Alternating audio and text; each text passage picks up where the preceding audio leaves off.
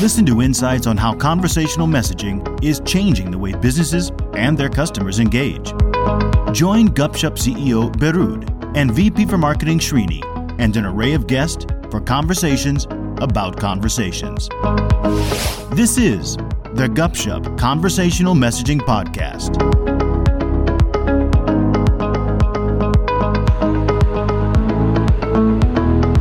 Hello and welcome to another episode of the Conversational Messaging Podcast. This is your host Srini, and I'm joined by your co-host Birud. Today we're going to be talking about one of the oldest industries in the world, banking, and how banking is changing in keeping with the digital world that we live in. The two words that come to mind whenever you think of a bank. One is trust, because obviously you trust banks with your money and your wealth. And the second word is convenience, because when you visit a bank branch or you go to an ATM or you talk to an advisor, what you want is ease and convenience to get your job done. But due to various factors, two most important ones being how digital savvy consumers have become, and also pandemic related conditions, people are not visiting branches and ATMs as much as they used to, and they're relying on more digital channels to get their banking work done. So what we'll focus on is how this transition or transformation has been taking place for banks, and whether it has been a smooth one or there have been challenges. So let me bring Birud here at this point. Birud, do you think that this transition that banking has had from being purely an offline sort of an experience to having both branches as well as websites and apps, has this whole journey been smooth? Yeah, no, agreed. I think just to sort of re-emphasize the digital transformation that's going on, right? Certainly, software is eating the world, and in particular, the banking industry. And it's not just the pandemic, but even long before the pandemic, right? Internet and web technologies were really starting to transform banking, right? So the whole fintech revolution, if you think about it, some of the neobanks that are emerging that are internet only, right? Purely digital experiences. Right. And they create this sort of really delightful digital experiences. And they've had tremendous success. Like in the US, if you look at SoFi, you look at Affirm, you look at some of these other businesses, they've just, really scaled up very, very nicely. Right. So I think, this whole world of branches and call centers, right, which was the old customer touch points, are sort of getting transformed very, very quickly. Right. Mm-hmm. It's no longer about walking into a branch or calling the call center. Right. If you think about the average consumer's experience, walking into a branch means you at least have to budget, half an hour to an hour or something. And, or calling the call center would be at least a 15-minute call, very likely you're on hold. Yep. And for some time, and even after you get through, you now have to authenticate, verify, certify. Then sometime, very likely, you'll get transferred between 2 or 3 different departments before you find the right person, and maybe they can help you or they can't, right? And I think these experiences, I think people have less and less tolerance for this, right? The bar is rising. The expectation of sort of a delightful customer experience is increasing. Another trend, again, sort of dating back a few years, is I think it probably started in Europe, if I'm not mistaken, but they, I think there was a set of regulations which said, look, the data belongs to customers, right, and therefore banks have to make it portable, right? Yeah. So you cannot create customer lock-in just by holding on to customer data. You have to make it accessible through an API to whichever service the customer chooses to use, right? And I think it started in Europe and then the US and elsewhere. It just led to a whole lot of these digital experiences that sit on top of the underlying banking industry. I think even in India, UPI is a fantastic example, right? Right. Think about it. The whole UPI ecosystem sits on top of the underlying banks. Correct. But the digital experiences are built by non-banking organizations. And consumers, obviously, they love those experiences, right? And it just sort of tells you it's not sort of what's underneath it's not the hardware layer, if I can call it that, right? If I can call the physical banking infrastructure as the hardware layer, that matters less than the software layer at the top, the customer experience. And you're seeing a lot of this transformation playing through, right? So the whole fintech revolution, I mean, it's sort of snowballing into a bigger and bigger effect, more and more services coming in. And I think it's really a challenging time and process for traditional banks. Yeah, totally agree. And I think any industry that, and not just banking, but across the board, when they transform a physical process into a digital one, I think, of course, one part of it is technology, which can, let's say, take an account opening process or applying for a mortgage process and convert that into a series of digital steps on websites or on an app, for example. But there is one key component of that human experience when you talk to somebody in a bank is the conversational experience. So when you have a conversation with someone or they ask a question, tell me how this works, tell me what do I do here or what documents you need and stuff like that. What's your opinion on how that crucial component is getting added to the whole digital experience? Yeah, I think it's not so much adding or layering on, the conversational piece. It's really just saying, okay, so firstly, if you agree with the theme or the trend that customers want delightful experiences and you need to go from physical or offline experiences to digital and online experiences, right? Then the question is, what's the best kind of digital experience you can enable, right? And if you think about it, right, the first attempts or the first obvious solution is to create a website. Of course, most banks have websites, right, or to create a mobile app, right? Certainly, that was a huge step forward. Online banking has grown tremendously. App-based banking has grown quite a lot as well, and certainly huge improvement over the prior era of offline banking through branches and call centers, right? So clearly, it's working and it's working well.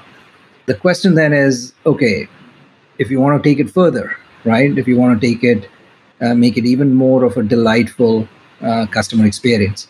What's what more can you do to make it more compelling? And I think that's where really, conversational experiences are coming to play, right? And the way I like to think about it is, conversational experiences are just the next sort of evolution in user interfaces, right? I think if you, I'll just take a 2-minute detour, but if you look at, the last 30, 40 years of personal computing industry, every decade or so, the interfaces change. In the mid-'80s, it was all about the desktop, right? So you'd have a banking app, a desktop banking app, for example, to do banking transactions. Right. And then in the mid-'90s, when the web emerged, you had banking websites. And in the mid-2000s, when the app ecosystem emerged, you had banking apps. And now you have these conversational experiences of banking bots, really. And I think it's just the next phase in the evolution. And compared to all the prior interfaces, right, conversational interfaces are more natural, more intuitive, easier to use, no training required, and like the prior interfaces that force, humans to behave like computers by clicking on screens, buttons, and tabs, a conversational experience forces computers to behave like humans, right? Correct. Which is you just ask your question and it answers it, right? So no more clicking through lots of screens and tabs or going through a very complex flow and wizard. You really are just having a conversation, and in the process of that conversation, you're getting your work done. So I think certainly, it's just it is just the digital transformation continues, and you have, as it moves towards better and richer and more delightful and easier and more intuitive experiences. Correct. Right. And I think instead of having to download an app or commit to it, I think, everybody leads busy lives. And sometimes when if you can make it a one-click experience, right, it's a lot simpler and easier if users don't have to worry about yet another app, right? Because Correct. How many, you need your banking apps, you need your commerce apps, you need your taxi and food delivery and so on. I mean, we have hundreds of apps that you're constantly switching across, and every app introduces some sort of effort and some overload. And, it may only be 5 or 10 clicks, but when you multiply that with dozens of apps, I mean, it really just becomes, so anything you can do to make it more frictionless, make it easier, simpler, quicker, right? And people spend so much time in their messaging app. So if you can bring the banking experience into the messaging app, it's just so much simpler and easier for the consumer. Yeah, and also it makes it so much more inclusive because, every time a traditional industry moves to the digital space, you sort of leave out maybe older generations who are a lot of digital immigrants who have to learn something new to be able to do what they used to do. Like if you take everyone from a baby boomer generation up to the millennial generation, this kind of transformation where all you need to do is to be able to chat with the bank or the bank bot would make it a lot more inclusive for everyone, not just the digital native customers, but also the digital immigrants to avail of these services and these digital experiences. So I think, inclusivity is also another advantage. So switching tracks so going a little bit deeper into some of the key processes that you typically encounter in a bank. What are some of the top use cases or processes where you see this transformation taking place, where conversational banking is manifesting itself? So at the highest level, so I think firstly, virtually every customer touch point across the entire life cycle, right, is I think going to get transformed by these conversational experiences. And you can take the life cycle and break it into maybe sort of 3 high level sort of stages, right? There's the sort of the first is the marketing stage, if you will, right? And the second is sort of the commerce or the banking transactional stage. And then the third is sort of support. And now, obviously, people buy multiple products and they may be at different stages in different products. But in general, for any single product, that's sort of the case. You sort of market and acquire the customer, then you enable and transact with the customer, and then you provide support, and people iterate through that. And each of these has many different journeys and experiences that can be enhanced and improved and made simpler, easier, more delightful. Right. So, for example, in the case of marketing, right, the ability to personalize and to contextualize offers, or instead of spamming lots of users, imagine if the user gets maybe just one message, but if they're interested or are looking for a product, then they come back and have a conversation, right, with the bot, and they guide the bot, they ask the questions, they make choices, they pre-select themselves into certain products. It's sort of the lead gen is sort of qualified and so on. But when this is user driven, when the user is driving the conversation with the help of the, the user is engaging in sort of in an assisted purchase, right? And most financial products are fairly complex. Buying an insurance policy, or buying, or taking a personal loan, or taking a mortgage, right, or a credit card. Each of these products has a lot of fine print, has lots of nuances, and different people have different levels of sophistication and different levels of understanding. So each may have a different kind of question, right?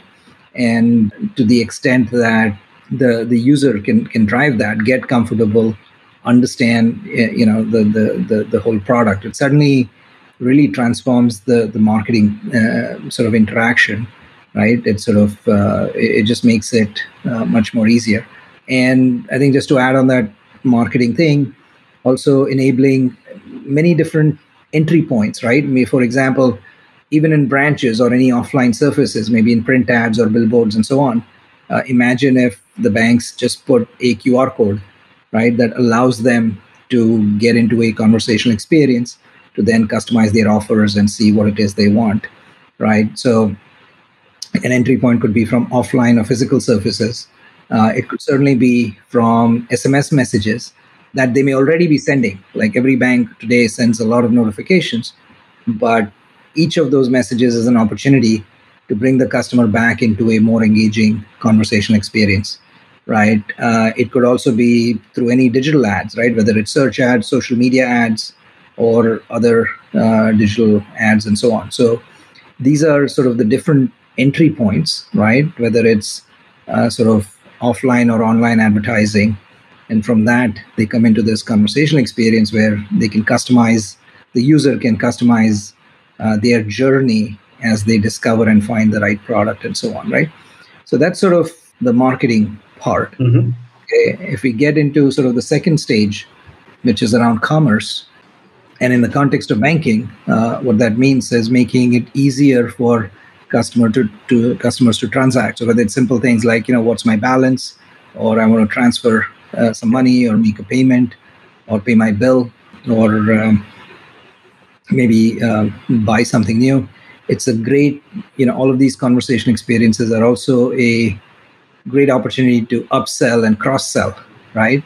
Different products. I mean, if you have a credit card, maybe you want a loan. If you have a loan, maybe you want to buy insurance, maybe mutual funds and so on, right? So it's an opportunity to really cross-sell, upsell in a very personalized way, depending on what the user wants to do and so on. So I think there's... and it's also about the right time, right? It's the timing is also very, very important. I think when you spoke about cross-sell, it also, I'm reminded of what you mentioned on the marketing side as well, that let's say you've just purchased something and you get a transaction alert.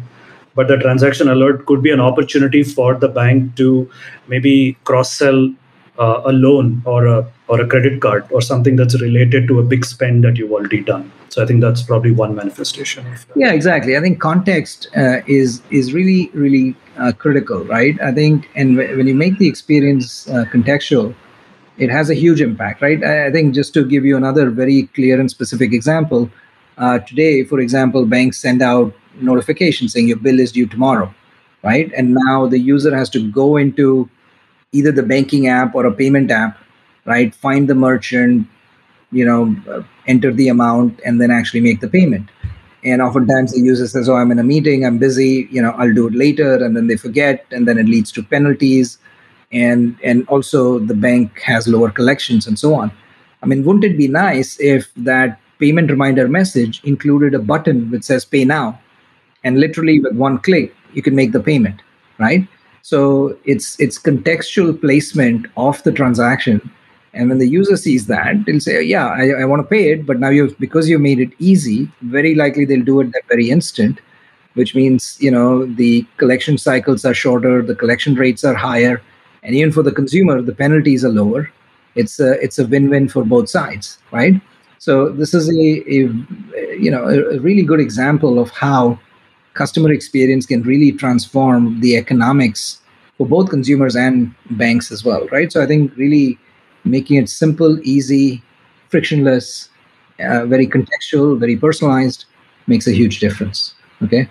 And just to finish sort of our walk through the customer life cycle, let's talk about the third stage, customer support, right? People invariably in banking, I mean, these are complex products, complex relationships. There's always a need, to call the bank, to call the customer support team, to find out, why this charge, what happened, what dispute, and so on, right? So I think in there, right, the ability to have, think about one of the most challenging things for banks is call centers are expensive because every incoming call is very expensive to handle.